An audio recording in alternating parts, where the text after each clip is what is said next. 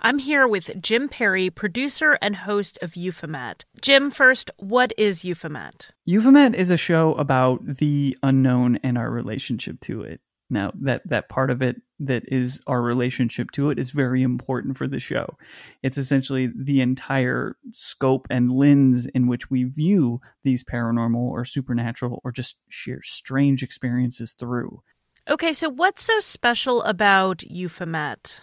What's special about Euphomet is that we have boots on the ground. We actually go and investigate and embed with these folks who experience this anomalous activity. If they have a sighting in the middle of the woods in British Columbia, Canada, then we are going into the woods with them to see where this experience happened. We are there with the experiencers, trying to really retell and capture their story in an authentic way. What kinds of topics do you explore? Euphomet explores essentially, of course, the paranormal standards, right? UFOs, ghostly encounters, psychic mediumship. But our true goal is to find those hidden stories, find those stories that are really connected to a human experience of transformation, and explore topics that have not been heard before, which is everything's been done before, right? But we're challenging ourselves to go out and find those stories that have a unique situation or experience influencing them. And can you give me an example from your most recent episode?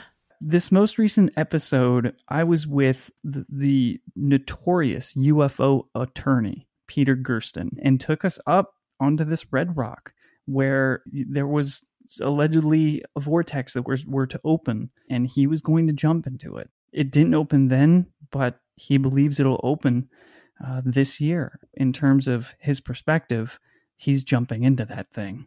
It was enthralling for us being up there and talking to him about this sort of topic and how insanely personal it gets. What you can expect from Euphomet is essentially the human perspective of these paranormal and supernatural situations. How do these experiences that most everybody have, how do they transform us? What do they say about us as individuals and as a culture? That's what we look to do at Euphomet. On April 18th, 2016, stay-at-home mom turned fitness instructor Missy Beavers showed up at a Midlothian, Texas church to set up for a Camp Gladiator class. Less than an hour later, the first two class members would enter the church and find Missy dead. Surveillance footage was released to the public within 12 hours, but the man or woman seen has never been identified. Who killed the energetic and outgoing Missy Beavers, and why?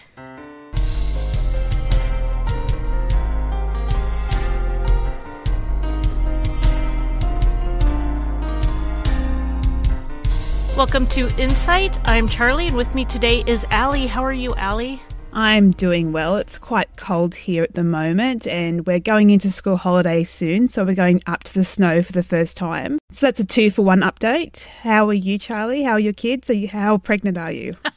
I'm 0% pregnant, but this is all joking with our usual updates are about weather and kids, and so we've been joking around a little bit about that. So my kids are great. The weather is super hot. I hate snow, and snow sounds amazing right now. I have never seen real snow before, so I'm really excited. I grew up in Connecticut, and I went to college in Idaho, so I've seen so much snow in my life. I'm good with never seeing it again.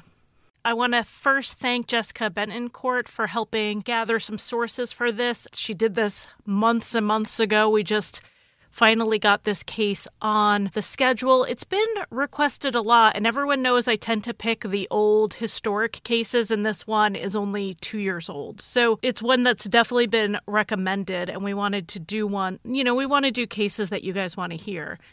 So we're going to talk about Missy Beavers, and let's go ahead and start with her. She was born Terry Leanne Strickland, but she always went by Missy. She grew up in a small town in Texas called Jacksboro, and while she was growing up there, it had like 3,500 people, so we're talking a pretty small town. She grew up as the only girl in the middle with, an older brother and a younger brother. After she married Brendan Beavers in 1998, she went back to school to get her teaching certificate with a focus on special education. She had already previously earned a Bachelor of Science degree, but she was just working jobs after college. She wasn't really on a career path. But she found what she loved in teaching kids with special needs, and it really fit her outgoing and caring personality. She only taught for a couple of years, though. In 2001, their first daughter was born, and she became a stay-at-home mom. Then another daughter 2 years later, and then the family was complete with a third daughter 4 years after that. During her time as a stay-at-home mom, Missy got really into fitness. She got into great shape. She got very strong. Then her passion for teaching and helping people combined with her love of fitness, and she became a very popular fitness instructor as a Camp Gladiator trainer. She held classes at Creekside Church on Highway 287 in Midlothian. The day before her death, she had gotten back in town from a Camp Gladiator weekend event in Austin, Texas. At 45 years old, with 3 kids who were 15, 13, and 8, she was in the best shape of her life. The way Camp Gladiator businesses work is not dissimilar to how direct sales companies work. People interested in starting a Camp Gladiator business, they apply to be trainers using the Camp Gladiator methods and business structure. They hold classes in their areas at times and locations that they arrange by themselves. The trainer is responsible for building their independent business. They get paid based on how many people take their specific classes, and this sale component to the business led Missy to having a very public social media presence. She posted a lot of information about the program, the benefits, and also when and where her classes were going to be so that more people could sign up. Basically, she was advertising her business online just like any other small business owner. The difference this makes to the case and why this matters: Missy often taught early morning classes, generally starting around 5 a.m, and she would show up alone about 40 or 45 minutes before this to set up for the class. Creekside Church, where she often held these classes, it's on a highway that gets a fair amount of traffic past it, but there aren't other buildings around. Now, there is one building directly across the highway, but according to Google Maps, it says it's a weddings or events venue. So obviously it's not something that would be open before sunrise, and that's when Missy would set up for her early morning classes. It's believed by authorities that this was a targeted attack against Missy, so you would want to then look at who knew her schedule and knew she'd be there at that time and likely alone. Now, unfortunately, since her schedule was public, everyone knew what her schedule was, so it doesn't exactly narrow things down. So let's get to what actually happened. On April 17th, 2016, Missy's husband Brendan flew to Biloxi for a fishing trip. The weather was rainy and rain was forecast for the next day. So Missy posted on Facebook a graphic that said, "If it's raining, we're still training." She was going to move the Camp Gladiator class from the parking lot where they usually had it to the inside of the church if the weather was bad. A little before 9:30 that night, she posted she was going to bed since she had to be up at 3:30 the next morning. In a press conference a couple of days later, her husband said he talked to her when he arrived in Biloxi, the usual, letting her know he got in safely. And then he talked to her again around 9:30 when he called to say goodnight, and he said she was already half asleep when he called. Creekside Church, where Missy was holding her class on April 18, it has interior motion-activated surveillance cameras, so the timeline was set by what was seen on those. I've also read they had external cameras, but not all of the cameras worked or were on at that time. At 3:50 a.m, a person dressed in what was made to look like police tactical gear broke into the church through the kitchen cafe area. Because of what they were wearing, it's not clear what they looked like, whether they were female or male. All you can really tell is their approximate height, between 5'2" and 5'7". The only identifying feature is how they walked. They walked with an injured right foot or leg. I've also seen it as an injured lower back. But they walked with a limp and they leant against the wall at times as if they were trying to take weight off their injury. This person was not seen entering the building, but rather coming out of one of the rooms adjoining the kitchen. The kitchen door that led out to the parking lot showed the signs of a break-in, so it's a solid deduction that this was the point of entry.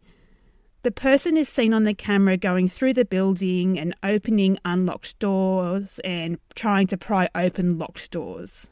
And this tactical gear looks pieced together. It says police on the back, but for all we know, this is a costume. It had a helmet that had a headlamp on, and the face is partially covered. You really can only see the eyes. The coverage of this person makes it unclear if they are male or female, and that's one of the most debated pieces of information in this case.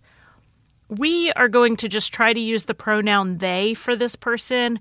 While we will share our opinions of the gender of the person, the truth is we don't know, and we do want to stay open-minded about it. The person is also carrying what looks like a hammer and then something else in their other hand.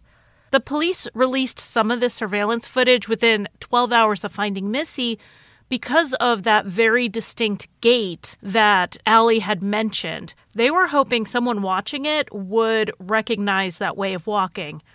And we do have speculation on why they walked that way. Did they have an injury, possibly a prosthetic leg on the right side? I saw one theory that maybe they were just not wearing shoes that fit very well so that if they left any footprints, they wouldn't match their actual shoe size. It was significant enough of an imbalanced way of walking that they appeared to steady themselves using the wall at various times. It's interesting because in the footage, the attacker doesn't seem to be in any hurry. They seem to be really taking their time. They're opening and closing doors and looking around. I think maybe to make it look like a robbery when it really was more of a targeted attack. Because even when they pry open these doors, they never really go into the rooms. They would just casually move on to the next door. They don't seem nervous or on guard that they might get caught. It's all very relaxed and chilling, to be honest, given what's to come. I noticed the same exact thing. They walked just so casually through. If the door was unlocked, they would just open it. They wouldn't even pry it open. And they barely made a cursory look into most of the rooms.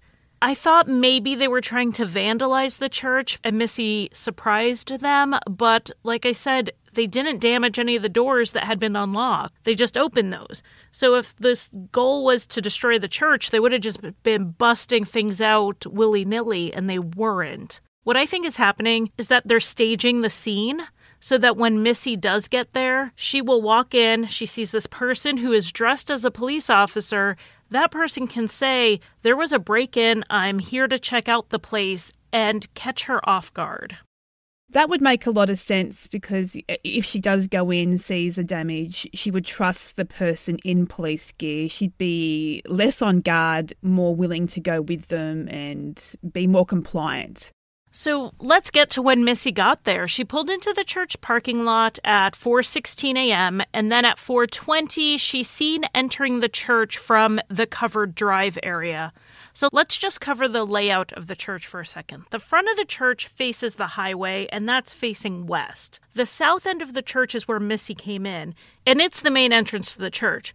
The parking lot wraps all the way around the church, and there are doors in the back.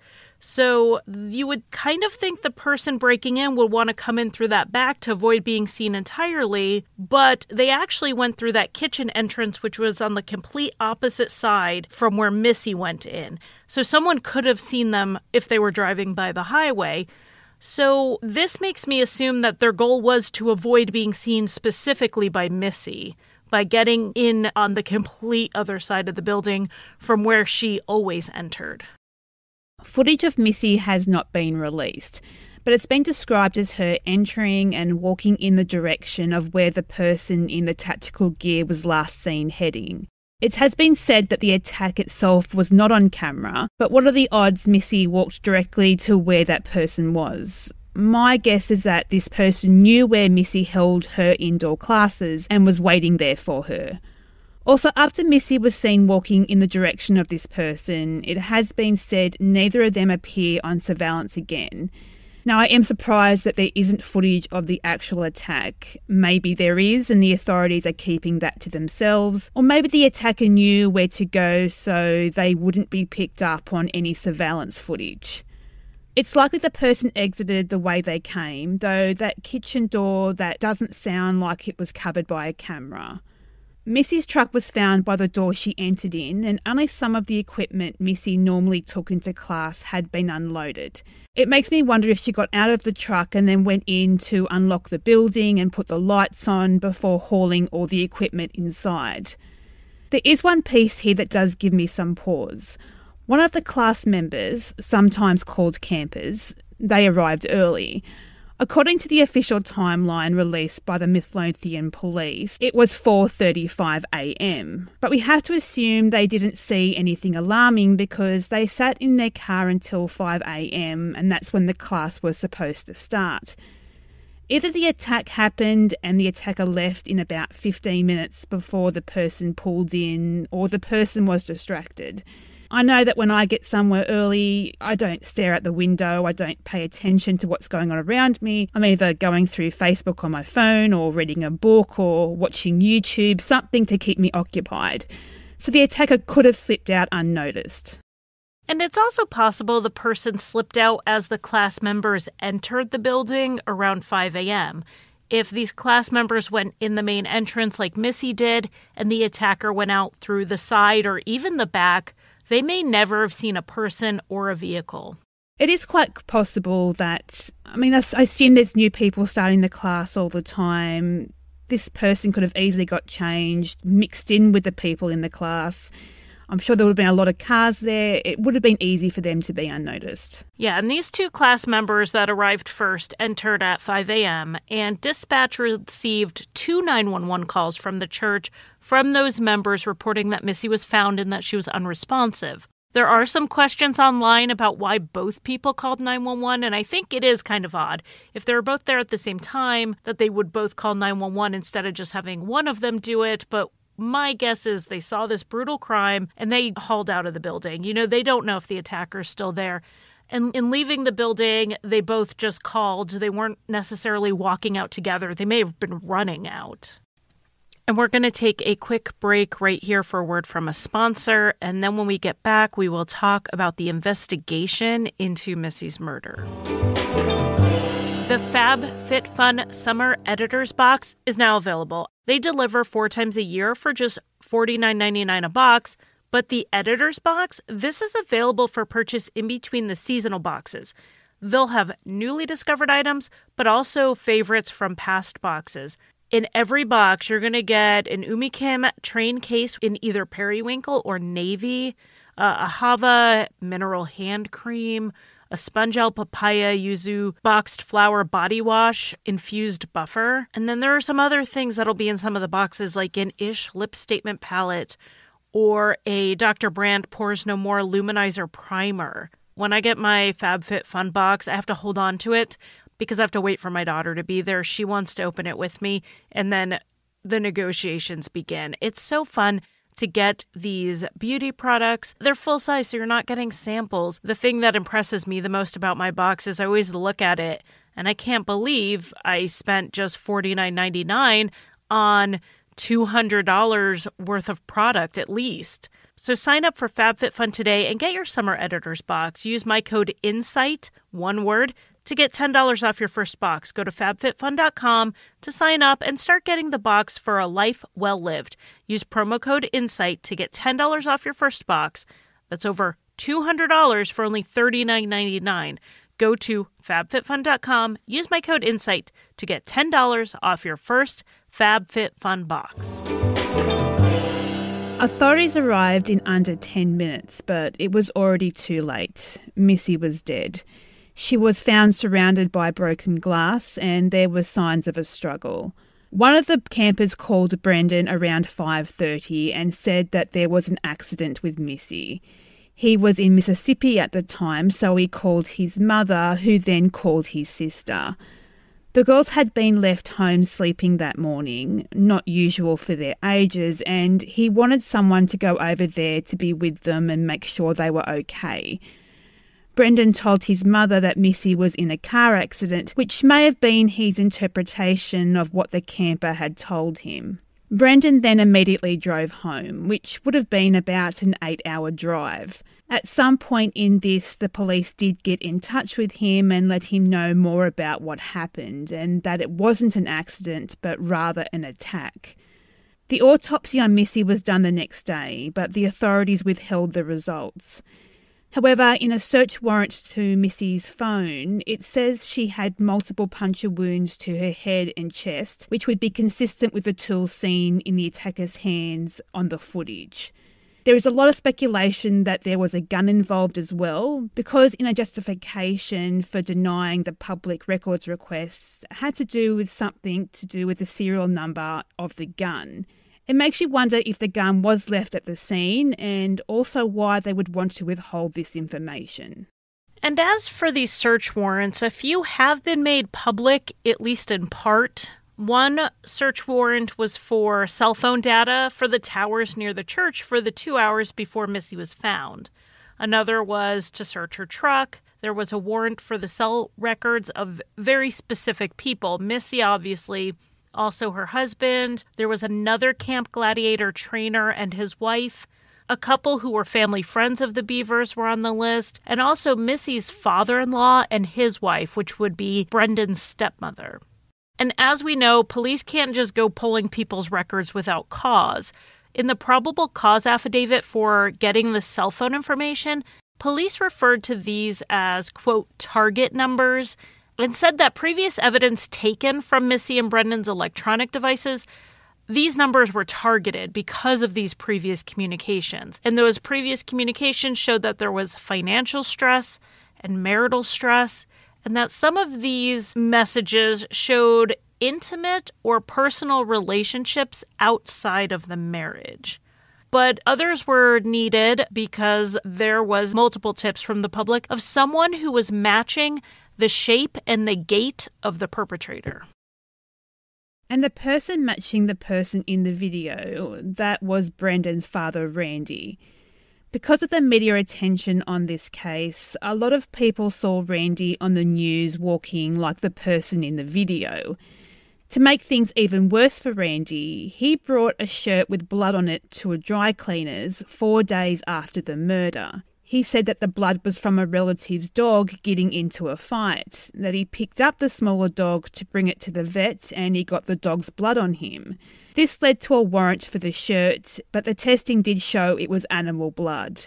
Randy was in California at the time, and this was confirmed through his cell phone records and those of his wife. It looked like it would have been impossible for him to have been the person on the video. There was also a search warrant to LinkedIn. The probable cause of this is 2 parts. While Missy was at the Camp Gladiator event in Austin, she showed a friend a message she got from someone she didn't know on LinkedIn. The friend didn't recognise the name and didn't recall it when she told the police about it, but both women felt the message was creepy.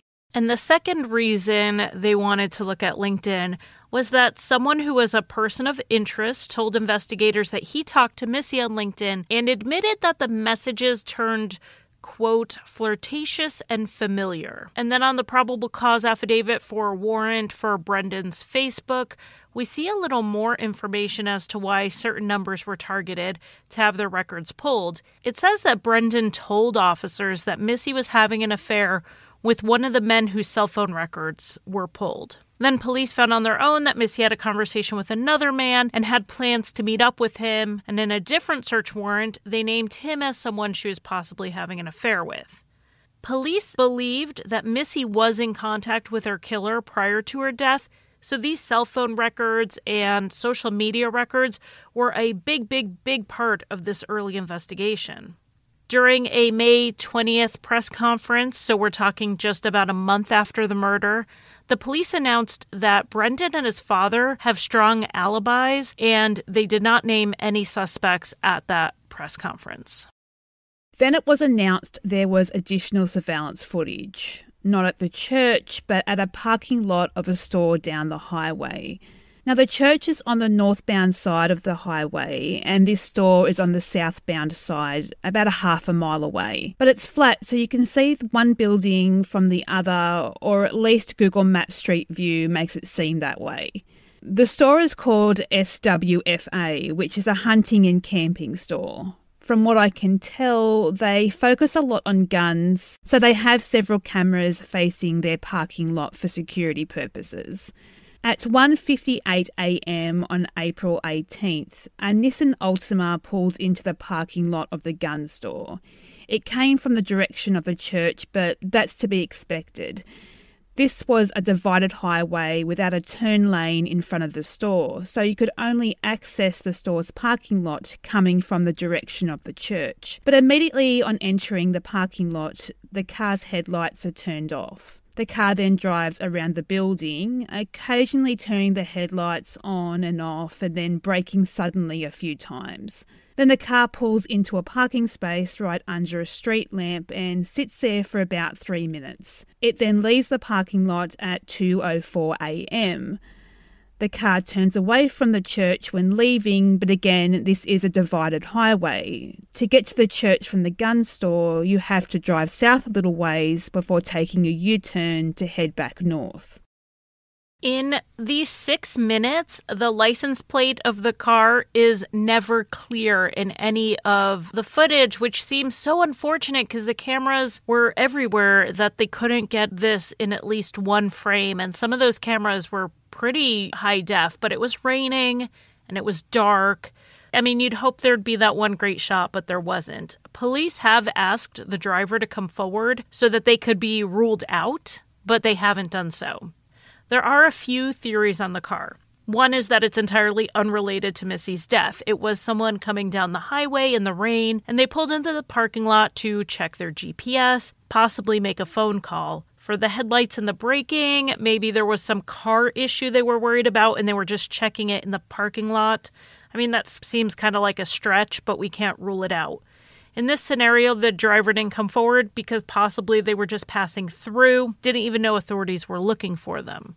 Another possibility is that the car is entirely unrelated, but the person hasn't come forward because of some other illegal happening. They waited 3 minutes in a parking spot before leaving. Perhaps they were waiting on a drug deal, though parking under the light seems kind of odd if you're trying to go unseen. I did read that the car does have a bumper sticker, but no one could work out what the bumper sticker says or what it's a sticker of, so I'm not sure how much that helps in identifying the vehicle either. I watched an analysis of the vehicle, of the footage, and it seems like you can see that round bumper sticker in some, but not in others, so some people think it may have just been a trick of the light or a reflection, so it may not even exist. So again, another wild card in here. But if this is related to Missy's murder, it's possible this was a test. The intruder may not have known if the church had an alarm system or not. There is some damage to the outside of the building that doesn't appear to serve a purpose. There were windows broken that weren't reasonable ways to enter the church, particularly for someone in SWAT gear.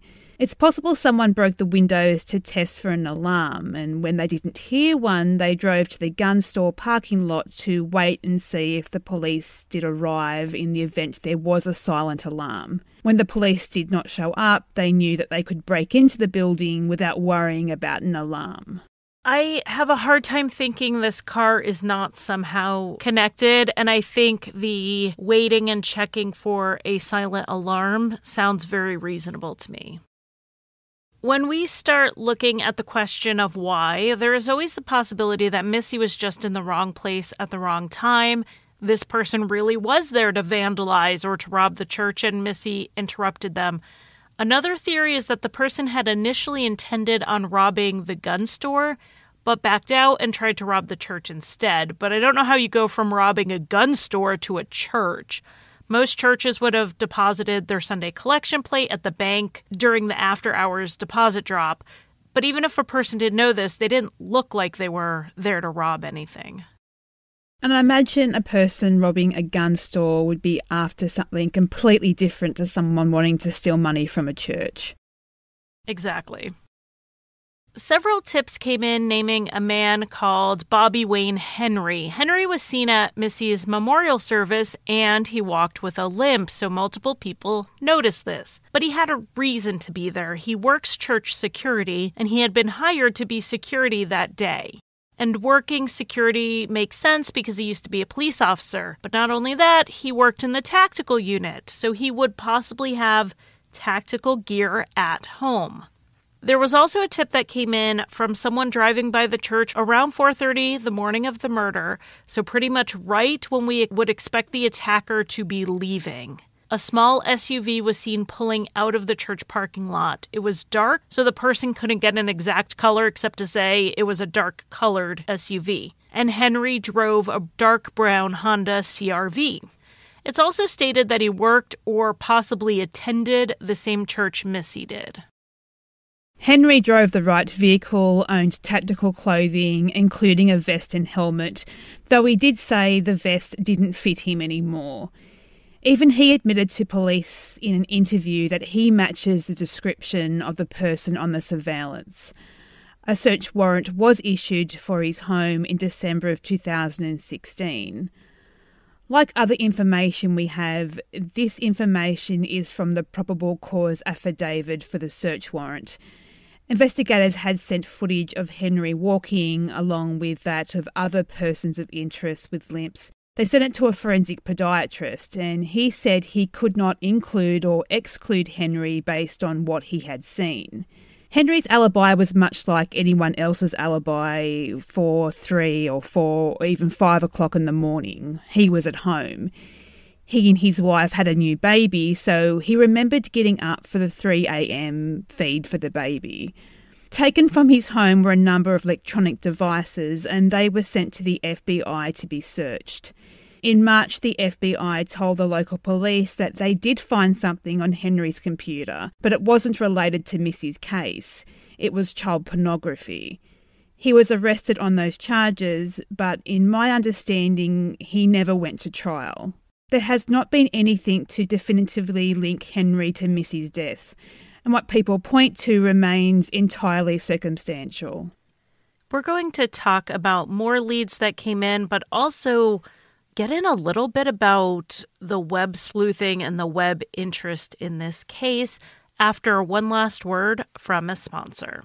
I have to tell you guys about this great new podcast. It's a fictional show about murder. It involves twins. It involves cults. It involves a Florida weatherman. If this interests you, if you're a fan of true crime and comedy, you're going to love this show, and it is called This Sounds Serious. This Sounds Serious is hilarious. It pokes fun at the mystery and the crime categories in a unique way. It delivers both on the laughs and the narrative. This is going to become your go-to podcast. Stay tuned to the end of this episode so you can hear a promo, but This Sounds Serious is out now, so go subscribe wherever you find podcasts. Henry wasn't the only tip that came in. 1,300 tips came in, but the majority of them weren't tips as in, I have information. A lot of them were, I have a theory, or I read about this case online and I think. So after weeding through the information from the speculation, investigators had dozens of specific people to follow up on. The assistant chief of police for Midlothian said, none of these people became more than a person they had a tip on. No one became a suspect. With these people, they checked their connection to Missy, their connection possibly to the church, their alibi, and obviously compared them to the person in SWAT gear from the church cameras. They ran background checks on them, they did a lot of interviews, and none of this led to one suspect over another. As the case stands right now, police have said they haven't entirely ruled out anyone. I mean, the husband did it is pretty much a trope at this point, and I even saw someone walking around CrimeCon with a shirt that said that. There is some truth to this idea, though. 55% of murdered women in America were the victims of intimate partner violence or related violence, meaning it was someone who was like their partner's friend or possibly a family member that murdered them. Along these lines, Brendan and or his family needed to be considered. Due to their alibis, this would have had to been a murder-for-hire situation, and the person in the church was a hired hitman. If this is the case, the hired hitman went to a lot of trouble for something he could have probably done a lot more easier.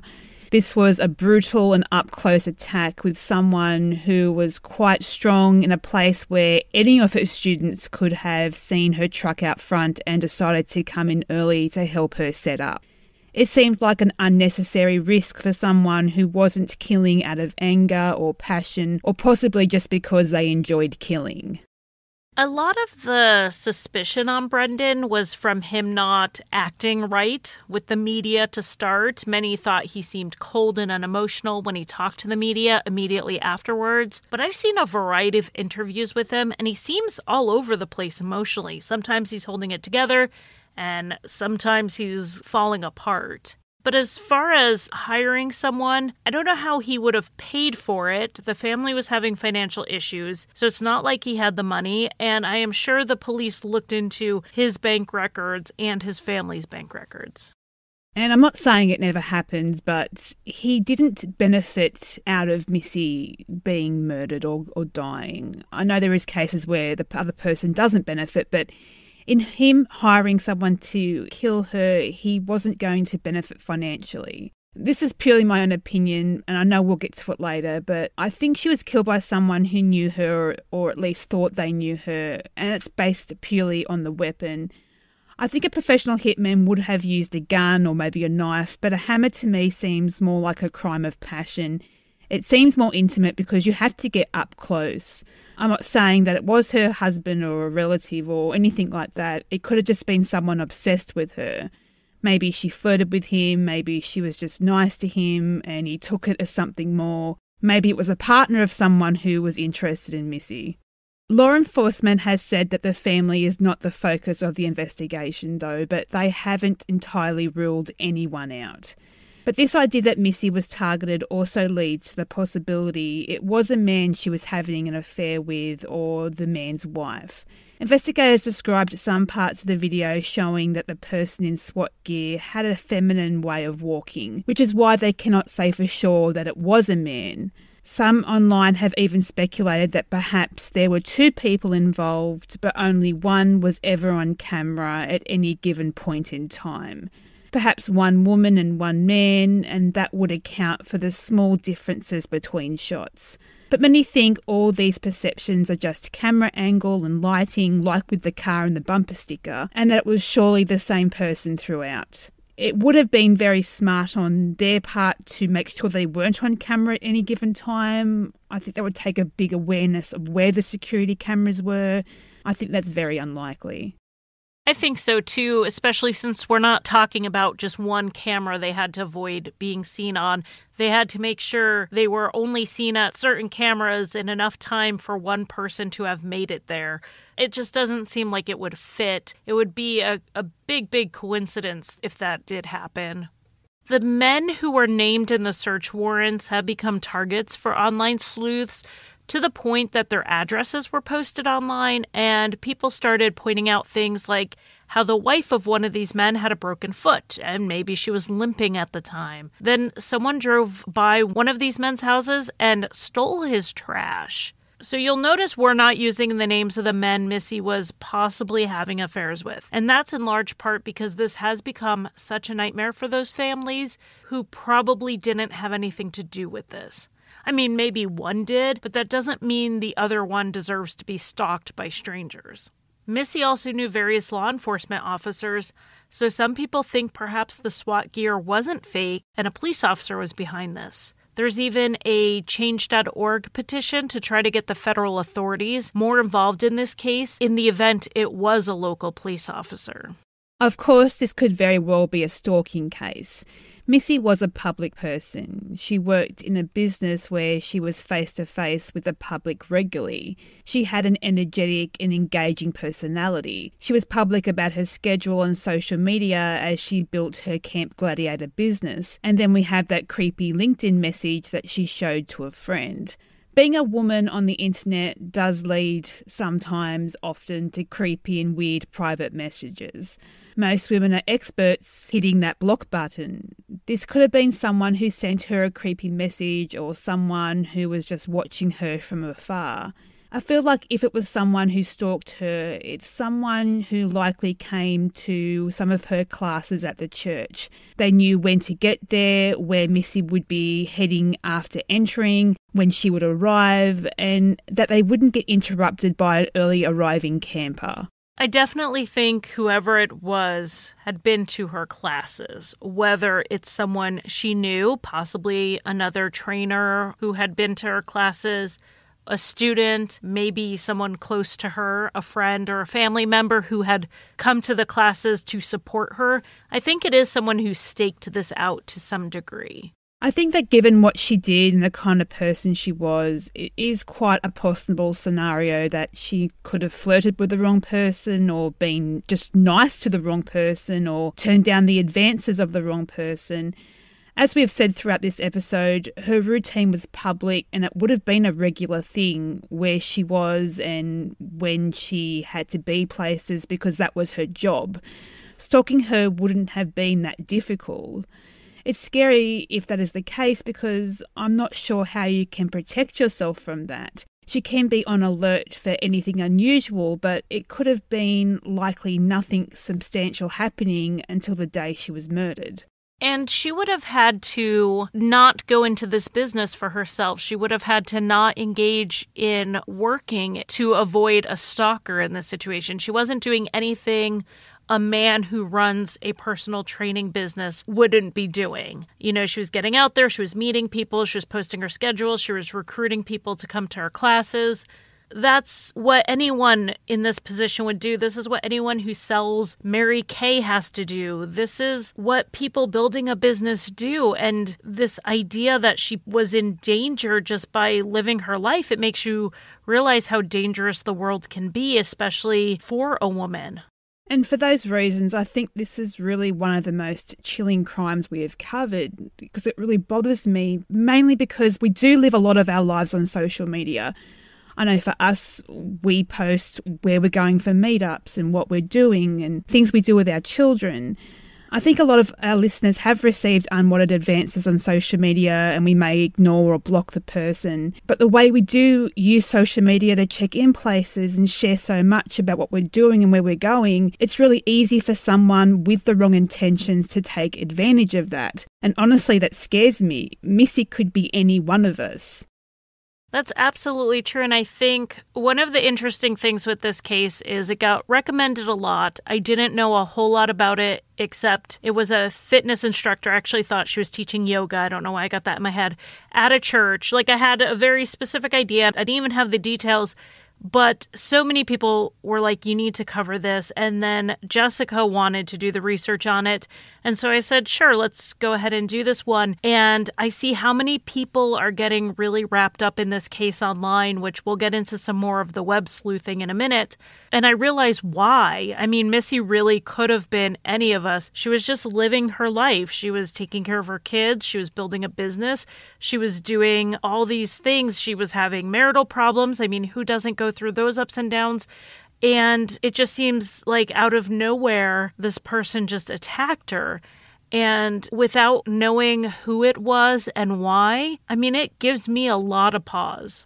As we said, there have been a lot of web sleuthing on this case. It has led to hundreds and hundreds of tips coming into police, and some of them were speculation, not information.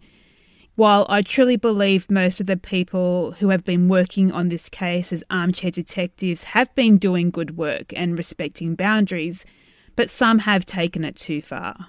A woman named April attended 4 Camp Gladiator classes that Missy taught, having won some kind of raffle with her. She took a picture with the class and she shared it online. She gave an interview to the Dallas Observer in January of 2017 and said that after the photograph was seen, along with a social media post about her having injured her foot, web sleuths started digging into her past, which, I can see that happening. But then they started airing her dirty laundry online, like past convictions, things like that. Then someone found out she had a Nissan Altima, the same car seen in the gun store footage. People actually drove by her house and even her son's preschool to take pictures of the car, which wasn't even hers. It turned out it was her mother's. As a parent, the thought that someone would be driving by my little guy's preschool to take pictures bothers me so deeply. And I think the person who did it could probably see my point of view in most circumstances. But they're so focused on solving this case that I think they've lost a lot of perspective here.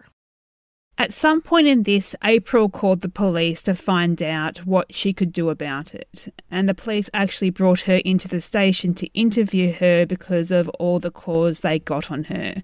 They cleared her from suspicion, but her name still gets brought up online by those who only heard the suspicion, but not that she was cleared. Another man named Lyle was thrown out there as a suspect and discussed and sleuthed, even though he had been cleared months before by the police. I am so torn on the web sleuthing because I feel like I'm such a strong supporter of it in most cases. And then I see this one, and because of people's social media postings again, this guy's wife has a broken foot, so now they're going to drive by his house and steal his garbage. This woman posted a picture from a class that she took like 4 classes with Missy, and she also happened to later have an injured foot, and they're driving by her kid's preschool. I think we can say that when you're taking it from the internet and what you can do on the internet, and you're actually going out in real life and acting as a private investigator, then you're crossing a line unless you actually are a private investigator. I can only echo what you just said. Look, I'm sure investigators have this love-hate relationship with online sleuths. I know that when we do our research for our podcasts, it is hard sometimes to separate the speculation from the fact, and that would have a negative effect on an investigation. I think that people do forget the responsibility and the influence they can have when they post on these online forums. But the online sleuths have done good work in this case as well. They have the time and the energy to look at and enhance these videos. They can also get the case out there so the information just doesn't stay in the Dallas Metroplex or just Texas, but it goes worldwide. It gets that surveillance video in front of more eyes. It's just when a few people cross those boundaries and either slander people or attempt to be real-life investigators that things do start to become destructive. I really feel in this case that the person who murdered Missy knew her. Whether she was fully aware of them, I don't know. I do believe this could be a case of a stalker who followed this through to the end. I think it's possible that they found out she was having a relationship with someone else, or that she and her husband were rebuilding their marriage, because her husband did say something about Missy had started within the last year texting him more I love yous during the day, things like that. Or this was just someone who Missy thought was a friend who thought more about their relationship. I just feel like this was such a personal killing. I think that after going through all this information, I think that's where I'm heading as well, that it was someone who became obsessed with her and maybe thought they had a bigger relationship than what they had, or was jealous of her other affairs or her husband and just took it too far. Missy Bevers left behind a husband, 3 beautiful daughters, along with friends, family members, and her entire fitness community. In April of this year, 2018, one of Missy's daughters auctioned a pig she had raised at a livestock auction to raise money for the investigation into Missy's death. The winning bid was $15,000, which obviously is much more than a pig usually goes for. The Midlothian police said that they were very proud of her efforts. Initially, they said they'd try to figure out how to allocate the funds, but in the end, they turned down the money, and it was donated to a charity for special needs children in Missy's memory. There is a $50,000 reward in this case. Anyone with information in the case is asked to call the Midlothian police at 972-775-3333 or Ellis County Crime Stoppers, where you can remain anonymous at 972-937-7297. These numbers will be in the show notes. Thank you for listening. You can find us on Facebook at Insight Podcast, Twitter at InsightfulPod, Instagram at InsightPod, or email us at insightfulpod@gmail.com. You can also support the show at patreon.com/insightpod. And a special thank you to Chesgrave Music for our new custom theme.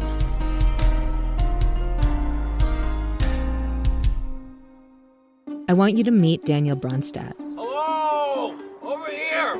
He's a little strange. Some nights I wake up and I think it would be amazing to go on a flamingo hunt. He lives in a rundown mansion. Originally, this was meant to be a bathroom, but I've converted it into my bedroom. I just feel more comfortable sleeping in small spaces, and so I actually sleep in this tub. And he also may have killed his twin brother, Chuck. 911, what's your emergency? It's my brother. I think he's dead. Okay, please calm down, sir. What happened? This Sounds Serious is a new fictional true crime podcast from CastBox. If you like some humor with your true crime, then this is the show for you. It's packed with cults, plot twists, a weatherman, a boy band, and, of course, an unsolved murder. Yeah, he's dead. He's face down in his bed, and I'm poking him pretty hard here, and it would be very unlike him to not respond to this kind of poking. Download This Sounds Serious wherever you get your podcasts.